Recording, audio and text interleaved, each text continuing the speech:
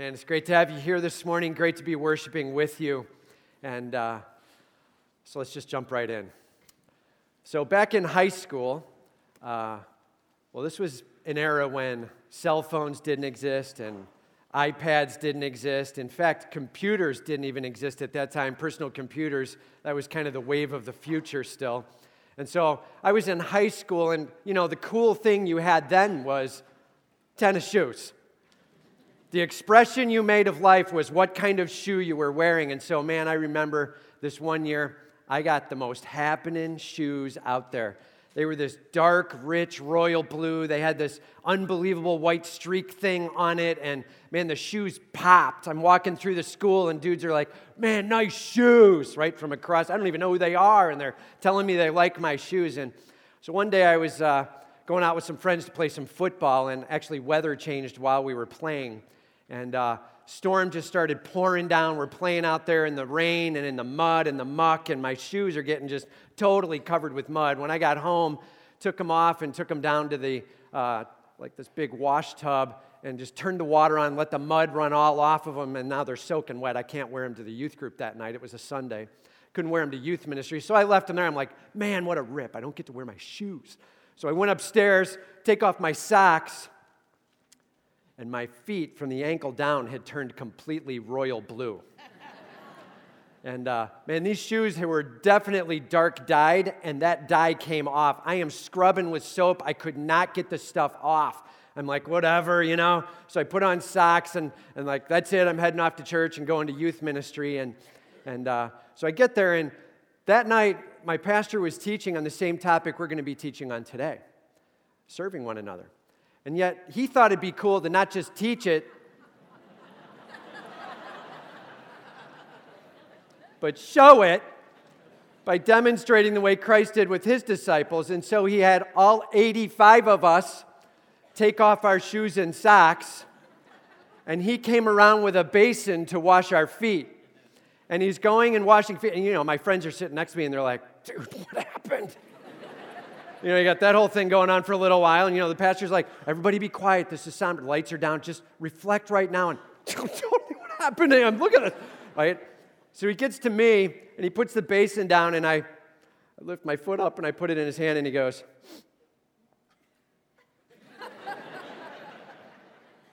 you okay? I'm fine, shoe dyed my foot today, okay. So he puts it down in the water and starts to rinse it. Now the blue decides to come off. So the water's starting to get blue in it. He takes the towel, he starts washing it, the towel's getting blue. I'm like, thank goodness the lights are down, right? And I was talking to a friend a couple years ago, so that's been a long time after, 30-some years after. And I said, hey, do you remember when Ross did that one thing where he went around and washed our feet? And he goes, yeah, you mean when your feet were blue? Yeah, I remember that. And scarred all of us for a long time. And hey, you know what? Serving. Sometimes it's awkward for the server. Sometimes it's awkward for the one receiving the serving. And yet God calls us to serve one another.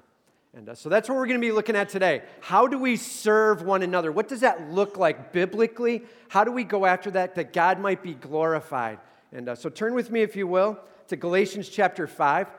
Galatians 5, starting in verse 13. We're going to dive into serving one another. And what does that look like? And the ushers are going to be coming down. They got Bibles in their hands. If you need a Bible, just raise your hand. They'll get one to you, all right? Just raise your hand. They'll get a Bible to you. It's important. We're going to be walking phrase by phrase and verse by verse through this. Galatians 5:13. Serving one another. So here's the first step. Serve one another in love rather than attack in word or action. Serve one another in love rather than attack in word or action. And service, it's an action. It often can include our mouth as we encourage, and we better be careful what we're doing along the way. So let's dive in. It says, for you were called to freedom, brothers. You were called to freedom.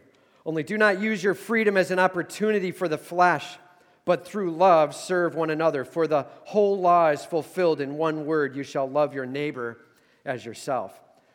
For you were called to, what's the word? Freedom. For you were called to freedom. And man, we are built to be passionate about freedom. God designed it in. And here's the problem. With sin, we take freedom and we're like, it means autonomy. It means I get to do whatever I want. And everybody say that's not what freedom means here.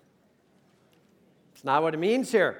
And that's not what he's talking about. But freedom, it is something that ticks within us and bangs within us. We long to be able to be free. And free from what? Well, biblically, I just wrote these words down. Free from sin. We literally can be free from sin. Free from the law. Have that answered and solved and done. Actually, free from self. And why is this flesh banging on me so hard? And why am I not seeing victory? And freedom, man. God promises it. And salvation through Jesus Christ brings that. And we've talked about this word before, right? And from the movie Braveheart. You know what I'm talking about at the end where he screams out one word, right? And you got to say it with the Scottish accent too. It's not like he says Americanized. Freedom. Right? It's Scottish style. It's freedom! Right? And everybody stops and looks as he drops at the very end. And it's a big deal. He fought to the end for freedom. And God's like, you just need to know freedom. It's a huge part of what you're supposed to be going after, but you can't get there yourself. Okay? And God doing it with us and for us. It says, for you were called to freedom, brothers, only do not use freedom as an opportunity for the flesh. That would be living for self. Right?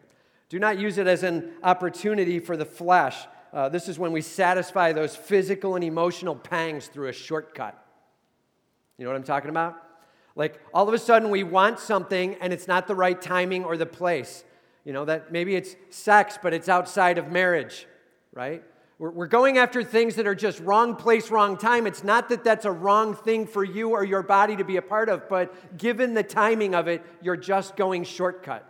And that's the flesh banging home on you and listening to it instead of God. He says, don't use your freedom as an opportunity to run after it. Paul said it this way in Romans 6.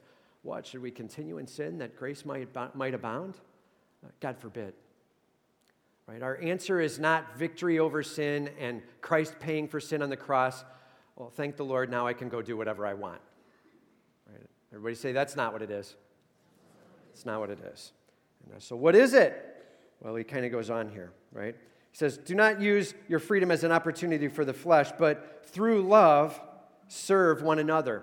Through love, like the medium, the transport is love, okay? Through love, serve one another. Consider not what your pangs are screaming, but what the needs and wants of those around you are. How can I go after helping them out? How can I be a part of their life? And through love, serve one another. I just wrote these words. Love, it's the motivation, right? God has loved you. He's shown and demonstrated to you something you could never have on your own. And so love, it's the motivation. And then serve, it's the result. The end result is us being others-centered as we reach out. And this is where Jesus was washing the feet of his disciples to make it clear. This is the King of Kings, the Lord of Lords, the God of the universe. He spoke this world into existence, going to one knee before them and washing their feet to say, I love you, and I'm here to serve you. What do you need? And through love, serve one another. What in the world does serving look like? So I just wrote this down. 5 facets to biblical serving. 5 facets to biblical serving. Number 1, biblical serving now, worship. It will absolutely start with worship. It will absolutely begin with how awesome is my God? How amazing is He? And have you seen what He has done? And do you understand how He thinks? And I love my God. And worship. Biblical serving starts with awe over your Savior. And I'm not really awed by Him. It's time to take a closer look. You've been looking in a mirror too much. It's time to now look up. All right? You will be awed when you get your eyes on the King. Stunned with His greatness. Worship. Number 2, biblical serving includes humility. there's a point where you will be on one knee before someone taking care of them. And that moment where you're trying to take care of them and you're like, do they not even know how much I'm doing for them? That's not biblical serving, right? How often do we get caught in those serving moments where we're helping out and we're like, man, I'll bet they think I'm an unbelievable person.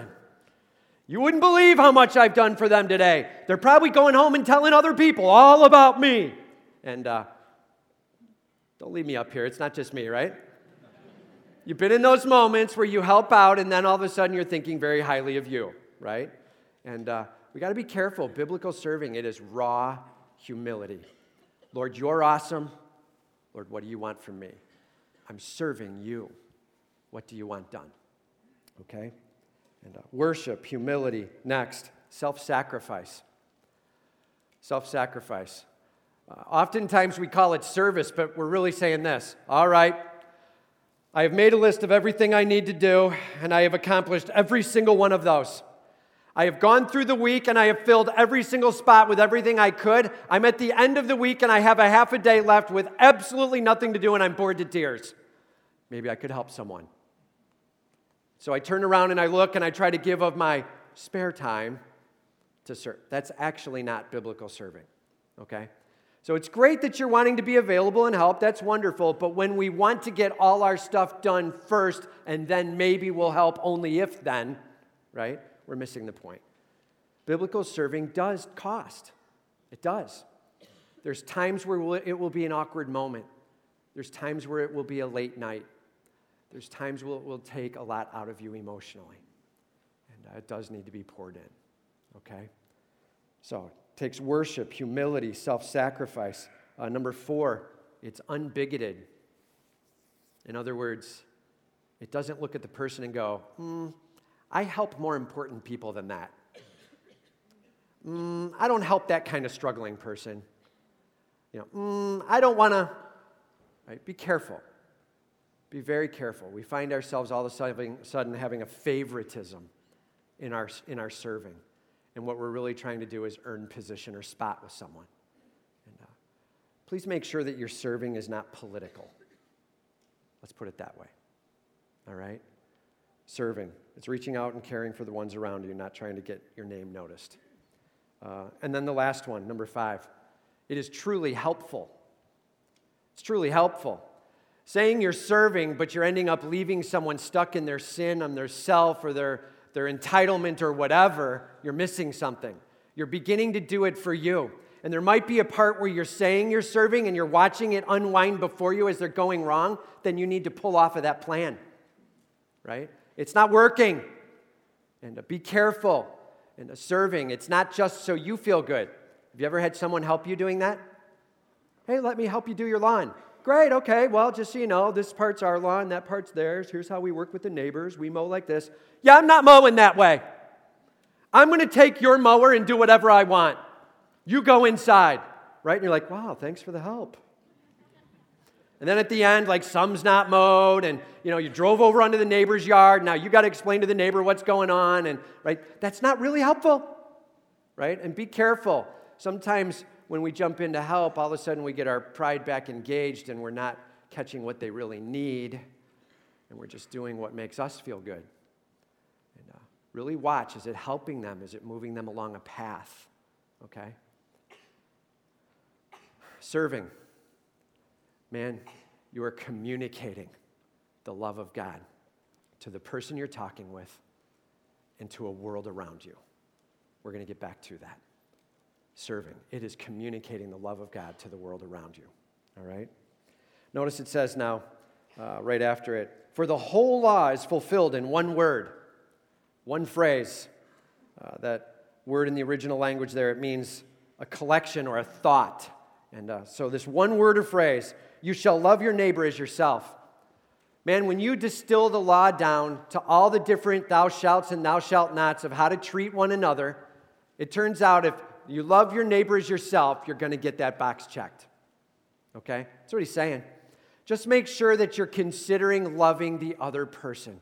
What is it that they need? How can I put their needs first? Lord, what do you want done to assist with them in a way where I'm actually really helping. I'm not just allowing the sin to continue to fester longer, but I'm really helping them through this. Lord, what can I do to help out there? And it says, but if you bite and devour one another, watch out that you do not be consumed by one another. That's not a fun place to live, right? And maybe you live in a family that's like that, where there's a lot of biting and devouring. The cheap shots and the criticisms and the refusing to see the good in what you're trying to accomplish and only wanting to see the bad. And that's not fun to work in or live in, right? And at the end of a day, moms, you know what I'm talking about, you're right? You're like, does anybody appreciate me around here? Right? It's been a long day, for crying out loud. Do you see what I'm doing for you? Right? And I understand how hard it is. And it's long, hard days, and there's a lot of service. And in the home, like, every family member needs to hear me. This isn't even Mother's Day, Mom. Isn't that a great day? Like, please respect what's going on in the home. See the service and care that's going on and show a great appreciation for, right? And at the same time, moms, as you're loving on them and serving on them, don't do it to receive the love back. Do it so you see them grow, right? It's the best way we can go after it together. Man, we start biting on each other and chewing on each other. We're just going to consume each other. I think that's called cannibalism, isn't it? Like, this is not a good moment, right? And we need to not be there. And, all right. So in 109 AD, there was this aqueduct made. You know what that is? Like, it transports water. And they made it from the mountains in Spain down into a city. They brought this water down in, this cool, refreshing mountain water came down in, and they lived with that for years. In fact, they lived with it for over 1,800 years. This aqueduct was delivering water. And in the early 1900s, they began to talk about how awesome this aqueduct was, the life that it gave to the city over so many years, and they wanted to make a monument out of it. And let's really honor what's been done with this thing. And so they built pipes alongside of it, and they redirected the water through the pipes in order to bring it down to the city so that they could basically give the monument, in fact, kind of a rest. And it didn't take hardly any time at all, and it began to dry and crack under the hot sun and begin to break apart and fall away. In fact, trying to set it aside and trying to not use it at all left it to where it was wasting away and becoming nothing. The cool water coming down through it, right, was actually what kept it good for 1,800 years. And that is not unlike you at all. Same thing. And you are built to bring the love of God into this world and to share it out. And as the love of God pours down through you into those around you, as you lavish it on those who are in need, it keeps you vibrant. It keeps you energetic. It keeps you passionate. And man, when the love of God stops flowing down through, and we're just going to use another path, it doesn't take long at all for you to just start drying up. You are built to serve. Just like the aqueduct is built to carry water. And when that's not going down, you are missing out on a huge interaction with your God and the life-giving energy that comes from God's love pouring through you to someone else. All right? He's not kidding around when he says, love the Lord your God with all your heart and soul and mind, and then love your neighbor as yourself. You tap into the one who is love, and then have that pouring down through you like an aqueduct feeding out to all those around. That's the plan. Serve one another. Lord, help me see your love. Help me meet you where you are in what you're saying to me, and teach me, Lord. Now may I go out with that and begin to reach out to those around me and care for those around me. All right? So, simple question. Are you in service? Or are you on the side, monumentalized? Hanging on and letting the service flow somewhere else, the love of God flowing somewhere else because you've got things going on, or you already served your sequence of time, or be careful. God's called you to serve. Maybe it's right in your home. Maybe there's a family member who needs a little bit of extra attention. Maybe it's a friend around you who needs a little bit of effort or care. Maybe it's just plugging into this church on a regular basis and serving here, smiling, caring, helping the ministries launch forward that God may be glorified. But I'll tell you this, no matter where it is, it's time to plug into God's love and have that poured down through you to someone else. All right? Let me ask the simple question. Who? Who's God calling you to consider beginning to stretch an arm out to and put some time into caring on him? Who? Now comes the next. Don't do it without first getting your worship square. Okay? That's where all the biting and devouring comes from. Where we try to look like we're serving on the outside, but we actually haven't gotten our heart aligned yet. Get the worship square and then reach out fast. May God be glorified. All right, that's the first step. Serve one another in love, not attacking. Next. Now, these next two pieces are a big deal, and they actually tell us where our heart needs to be if we're going to go about serving. And so that's why we continued on in the passage. Do not gratify the desires of the flesh. Verses 16 here and on. Do not gratify the desires of the flesh. And as he walks through this and makes clear about it, notice what he says. But I say. He's reversing it, right? He just got done talking about cannibalism, right? So now he's like, but not that. So what should it be? But I say, walk by the Spirit, and you will not gratify the desires of the flesh. Walk by the Spirit. Not force yourself to walk and do it alone, man. We call that muscling it. Right? That's a word we've used around here. When you're trying to make it happen yourself and you're not even sure how to get it happening right, but you're like, I'm not going to do that anymore. And I'm going to start doing this. Right? That lasts about 4 to 6 weeks, just so you know. That's the typical of what we found as we're working with people. 4 to 6 weeks of muscling it, and then that all kind of goes tank. And you don't believe me? Check out Gold's Gym on January 1st. Right? And so be careful. This isn't a muscling it, but I say walk by the Spirit. Man, Holy Spirit power in your life. That's what it's all about. Holy Spirit in your life, working in you and through you, and that's where you begin to see the progress. I said, walk by the Spirit, and you will not gratify the desires of the flesh. Gratify the desires, like you will not listen to those desires banging at the door of your mind. Okay? That's what that means. And man, I'm not even sure I understand what this Christian life is. I get saved, I'm trusting in Christ. Why do I even still care about sin? What's going on with that? And, well, let's talk about that here. He actually says right after it, for the desires of the flesh are against the Spirit, and the desires of the Spirit are against the flesh, for they are opposed to each other to keep you from doing the things you want to do, right? The flesh is banging against. So let's go ahead and throw an image up. And some of you will remember this image. So we actually used this a ways back. We went through this in the Romans series, and we talked it through when we were in Romans 8. And so in the green box, like if you have trusted Christ as your Savior, if you are like, Lord, I believe in you, I confess you as my God, I'm leaning on you, you are risen Savior, Lord, please take over, you have control of my life. Right? Saved, right? Romans 10, 9 and 10. If that's true, well, then this is true of you. That God's doing a work in your mind. See the top, Romans 12, 2? He's renewing the mind. How is it saying he's doing that? Well, it actually says right before it, be transformed. So it's not your work. You have to let it happen to you. It's cooperative, but God's doing it.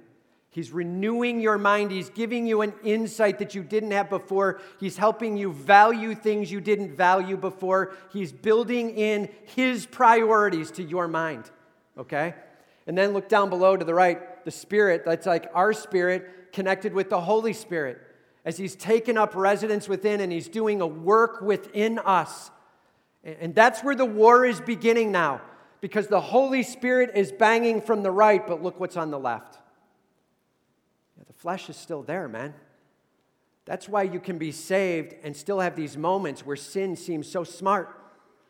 The flesh is standing at your mind, always knocking. And the more matured your mind gets, the more transformed by the glory of the Holy Spirit pouring over you, right? The less you listen to that. Like, I don't even hear that knock.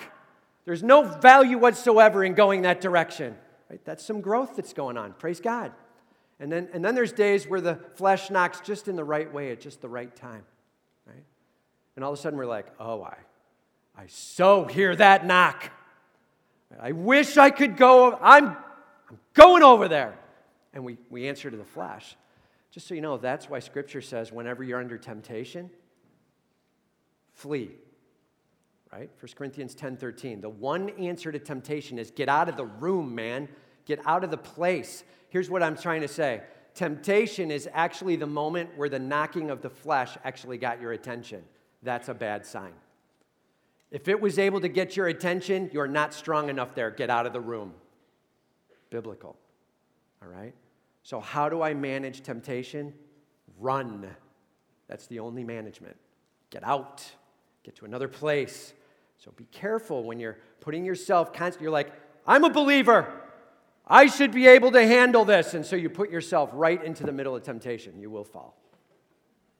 Right? If you put yourself right into the spot where you're weak, you're going to drop, man. That's not God's plan. God's plan is run.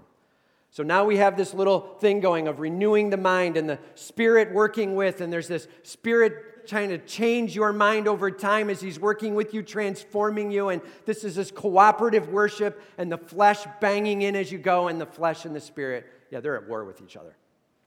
And that's what's going on inside of you. You're like, I wondered what was happening at 7 a.m. when I woke up ticked off, right? And hungry, angry, lonely, tired. Those are the most high moments for temptation to hit you. Halt and get out of the room. Okay? So, we have the spirit and the flesh at war with one another, and then he says right after it, but if you are led by the Spirit, you are not under the law. He's like, hear me, good news. Your works aren't being measured and salvation based on it. Okay, that was a great spot for an amen, so let me do it again. Your works aren't being measured and your salvation based on it. Salvation is based on Jesus Christ and Him alone. Praise God, amen? Like, that's our hope, man. Law fulfilled in Christ. And I'm not earning it. He has earned it.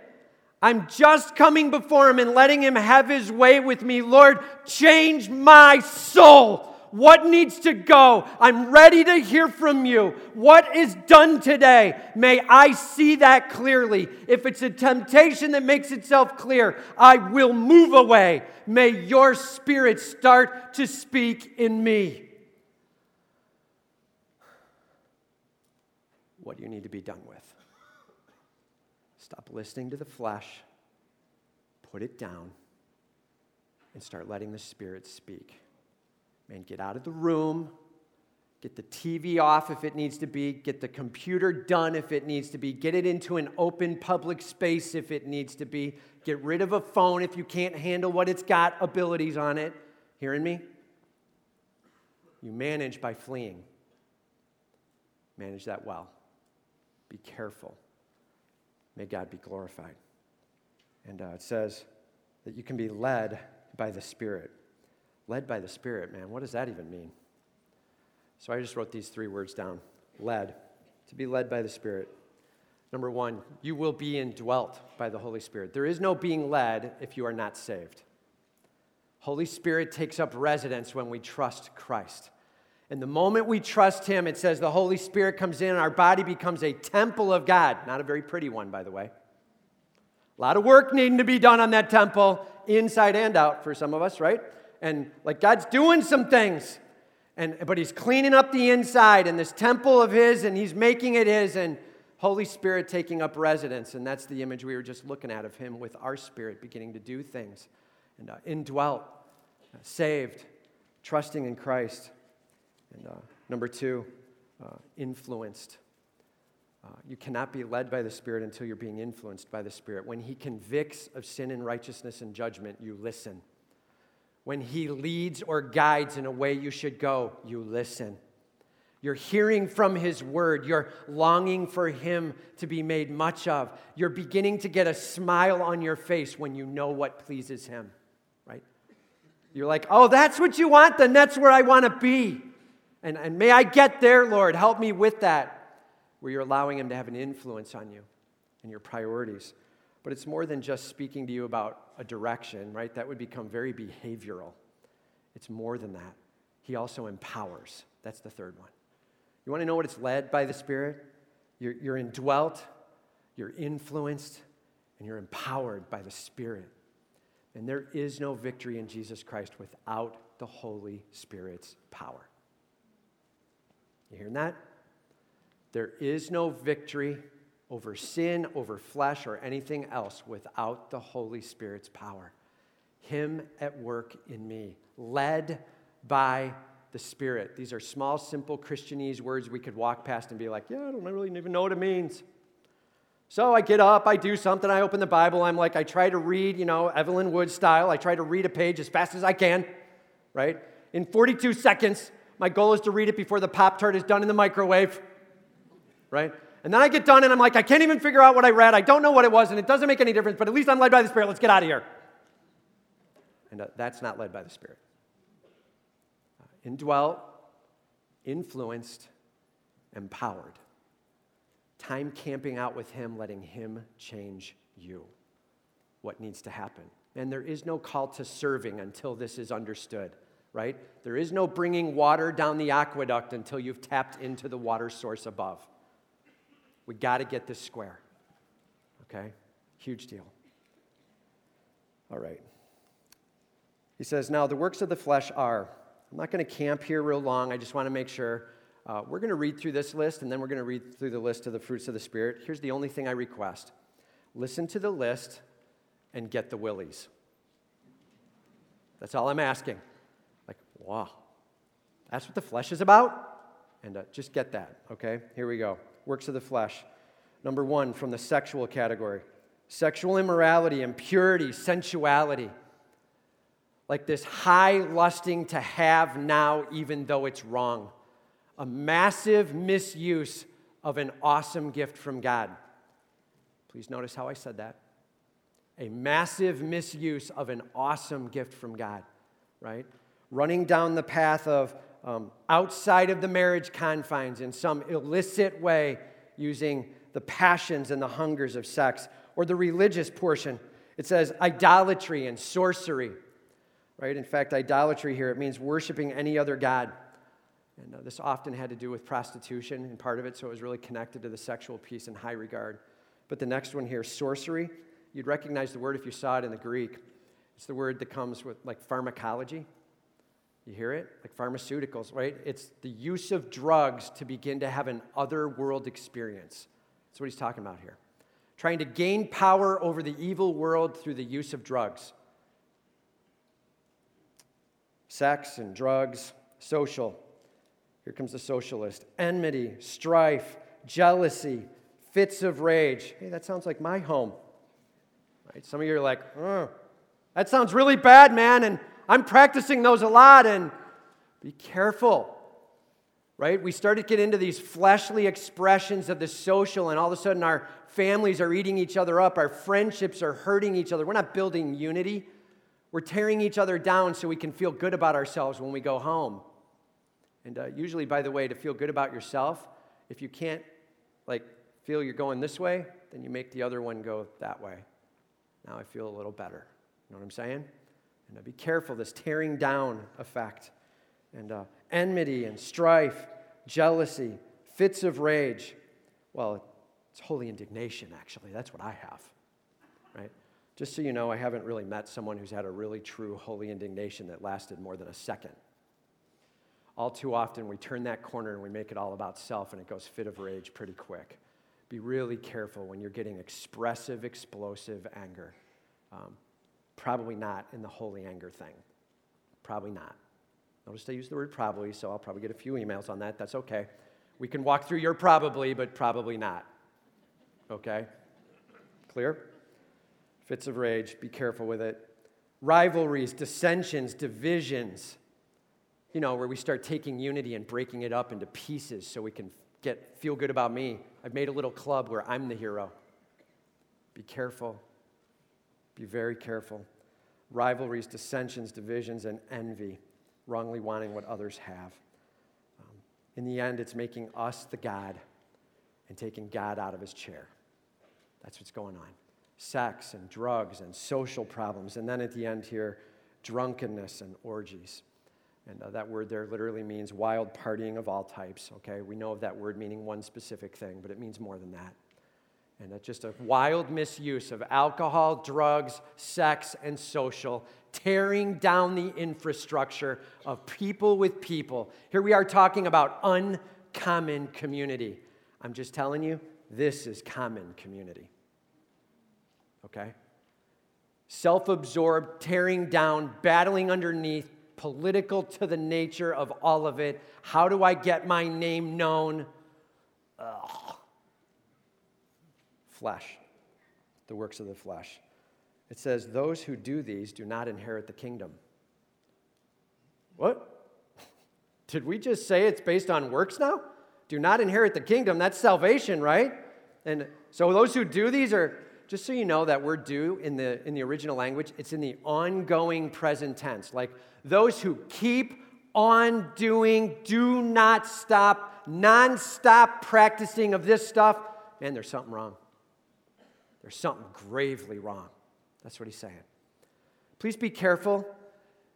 If you're becoming more and more habitually around the stuff, you got to be cautious with it. I will tell you, he's saying if it's an ongoing, nonstop thing, it's like never really changed. You were doing it before, you're doing it now, and that's not saved. There is progress. There is the lessening of these things. The Holy Spirit is pressing, and there's an empowerment on. There's a changing that happens, and a faith that saves is a faith that does change us. Okay? Let's be real clear to that. All right. So, let's say it this way. Man, I love deer hunting. I love to get out in the fall and go deer hunting and just kick back. Most of it just because of the light breeze blowing and enjoying an afternoon and the sunshine and the clouds rolling in and out and just relaxing and enjoying nature and the awesome weather of the early fall. I love that. And man, when you get set up in a tree stand and you're overlooking where there's this huge field that a farmer's been planting, right? And some years it's corn and some years it's beans, and you can hear the breeze blowing through that different crop, whatever it is, and you hear it wrestling with it, and sometimes you hear a different kind of wrestle of an animal coming through, and you're watching to see what it is, and I just love being able to sit over the top of that and watch the crops throughout the fall as they're changing and going and growing. And you know what? The next year, the farmer usually rotates. You go from corn to beans and back, and there's some things going on with nutrition and nutrients elements. And how does the farmer know what he's planting? How does he even know what he's going to get in that field? Read the bag, right? Like, dude, it takes a little bit of effort. You got to figure out if you want corn. Read the bag that says corn seed, right? And then what type of corn do you want? And what elements do you want in that? And right? And then you go after that. You're seeding very specifically to what you want. Just so you know, you will grow what you sow. And that's what's being said here. Be careful. What's coming out of your heart is what you're sowing. Okay? You will grow what you sow. Be cautious with it. Man, may we let the Holy Spirit take over. May we let him have his way and speak to us about what it should be. That's what it looks like to have our heart in the right spot. There is no serving if we're all about self, right? Not biblical serving. All of a sudden you get everybody running around faking it for a little while, you know what I mean? And it's just a mess. And so let's go to the third point real quickly here. Third point. That was about the works of the flesh, now the fruits of the Spirit. Live by the Spirit, and you will love one another. Live by the Spirit, and you will love one another. Here we go. We start in verse 22. It says, but the fruit of the Spirit is love, joy, peace, patience, kindness, goodness, faithfulness, gentleness, self-control. Against such there is no law. Have you ever thought about that? If you do what God asks, you're never really getting in trouble with God, right? There's no law against it, man. This is what the thing is being called for us to do, and let's be about it. And He has this list of the fruits of the Spirit, and we're not talking about the kind of fruit on your table that's plastic fruit. You know what I mean? The kind where it actually looks good for 42 years. It looks exactly the same. And if you drop it, it bounces, right? This fake, exterior-looking, kind of like it, but not really it thing. That's not what we're talking about. And that's what happens when you try to muscle it. You start going in and trying to fake what it looks like to look loving or to look joyful or patient. Those last a few weeks, and your fruit bounces. And not plastic fruit, actual fruit of the Spirit. Him growing in you, the result of His love working on you, okay? And I just wrote these down. Love, it's God's character in full action. God's character. Joy, it's a deep, abiding satisfaction. Do you hear a difference in these words than the other list? By the way, if you don't, we need to talk afterwards. There's a major difference. A peace, a quietness in the midst of adversity. Patience, this word here is not the word patient that you hear sometimes, the remain under well. This one is long-suffering. Some of you are like, oh, I know what that means this week, right? Suffering long and well, that God might get the glory. Kindness, a benevolence in action. Goodness, and uprightness of the soul. Faithfulness is trustworthy. You don't veer off of what's true just because it feels better. And gentleness, you're understanding and you're mild. Self-control, you're not listening to the flesh banging at the door. That's the fruit of the Spirit. And he says right at the end here now, those who belong to Christ Jesus have crucified the flesh with its passions and desires. We talked about this back in Romans 6, crucified. Well, the flesh is still present with us. We just saw that just a few verses earlier. It would be wrong to say that this crucified means doesn't exist anymore. That would be a very lame definition of it, all right? So crucified, best statement I can give to you is dethroned. No more authority. That's probably the best understanding. The flesh has no authority in your life except what you allow it as it knocks at the door. You don't have to answer. Run, man. You don't even have to hear it. Let the Spirit speak in. Okay? If we live by the Spirit, let us also keep in step with the Spirit. Some of your translations say, let us walk with the Spirit. They're missing a little bit with it. I like the keep in step. It literally is a military term. It means Holy Spirit is general, lining it up, and we're lining up behind Him. And as He starts to walk, we walk with Him. As He turns, we turn with Him. We are walking in step with, led by the Spirit, is what's meant by it. Holy Spirit leading, us walking in step, us getting what He wants accomplished, His love pouring into this world, Him rocking me and changing me. And notice what it says at the end. Let us not become conceited, provoking one another, envying one another. You don't become conceited by walking with the Spirit. Okay? All right. That's a lot of information. And let's just distill it down to this. Serve one another means please meet with your God. Taste of His love. Be stunned by all that He is. Begin to grasp this. Ready? I am nothing. I'm nothing. I cannot accomplish this on my own. I get nowhere with my efforts. But you, Lord, have a plan. You're doing something, God, and you're doing it in my life. May you be glorified. I'm ready for you to take over. Lord, I'm ready for you to be worshiped. I have been off. It's time to be on. I'm ready for you to be able to speak into my life things I haven't even been hearing. Lord, please help me be done with the time in the mirror. It's time for me to be looking at you and hearing from you. What do you want in me? I worship you. I worship you. Man, go after your God with all you've got. You celebrate Him with all you have. You take time on your knees before your King in humility and worship, and you watch this thing ignite in your life. God at work in you. All of a sudden, the flesh and its banging starts to go quieter. And in those few moments where you're still hearing it, man, get out of the room. Get with another person. Change that circumstance. That's an area you haven't grown yet. You're hearing the temptation bang, you're done in that area. Move out for right now. Let God continue his growing work. All right? Walk with the Spirit, down with the flesh, God glorified. If you have not trusted Christ as your Savior, one step only for you. Trust him as Savior. All the rest of this comes after it. It's things to think about that God empowers on. Just set it down and let him be king. Man, it is time to be done battling the flesh and lose. It is time to be done with hearing a statement like, serve one another, and then make a commitment to do it for 4 days and it falls apart because we did it from a weak flesh. That was a good spot for an amen. Amen? Down with the fake crud. Down with the plastic fruit. Down with the faking it for a few days or only in public so that someone else thinks something of me. Down with managing my look in public. Up with managing my honesty before God.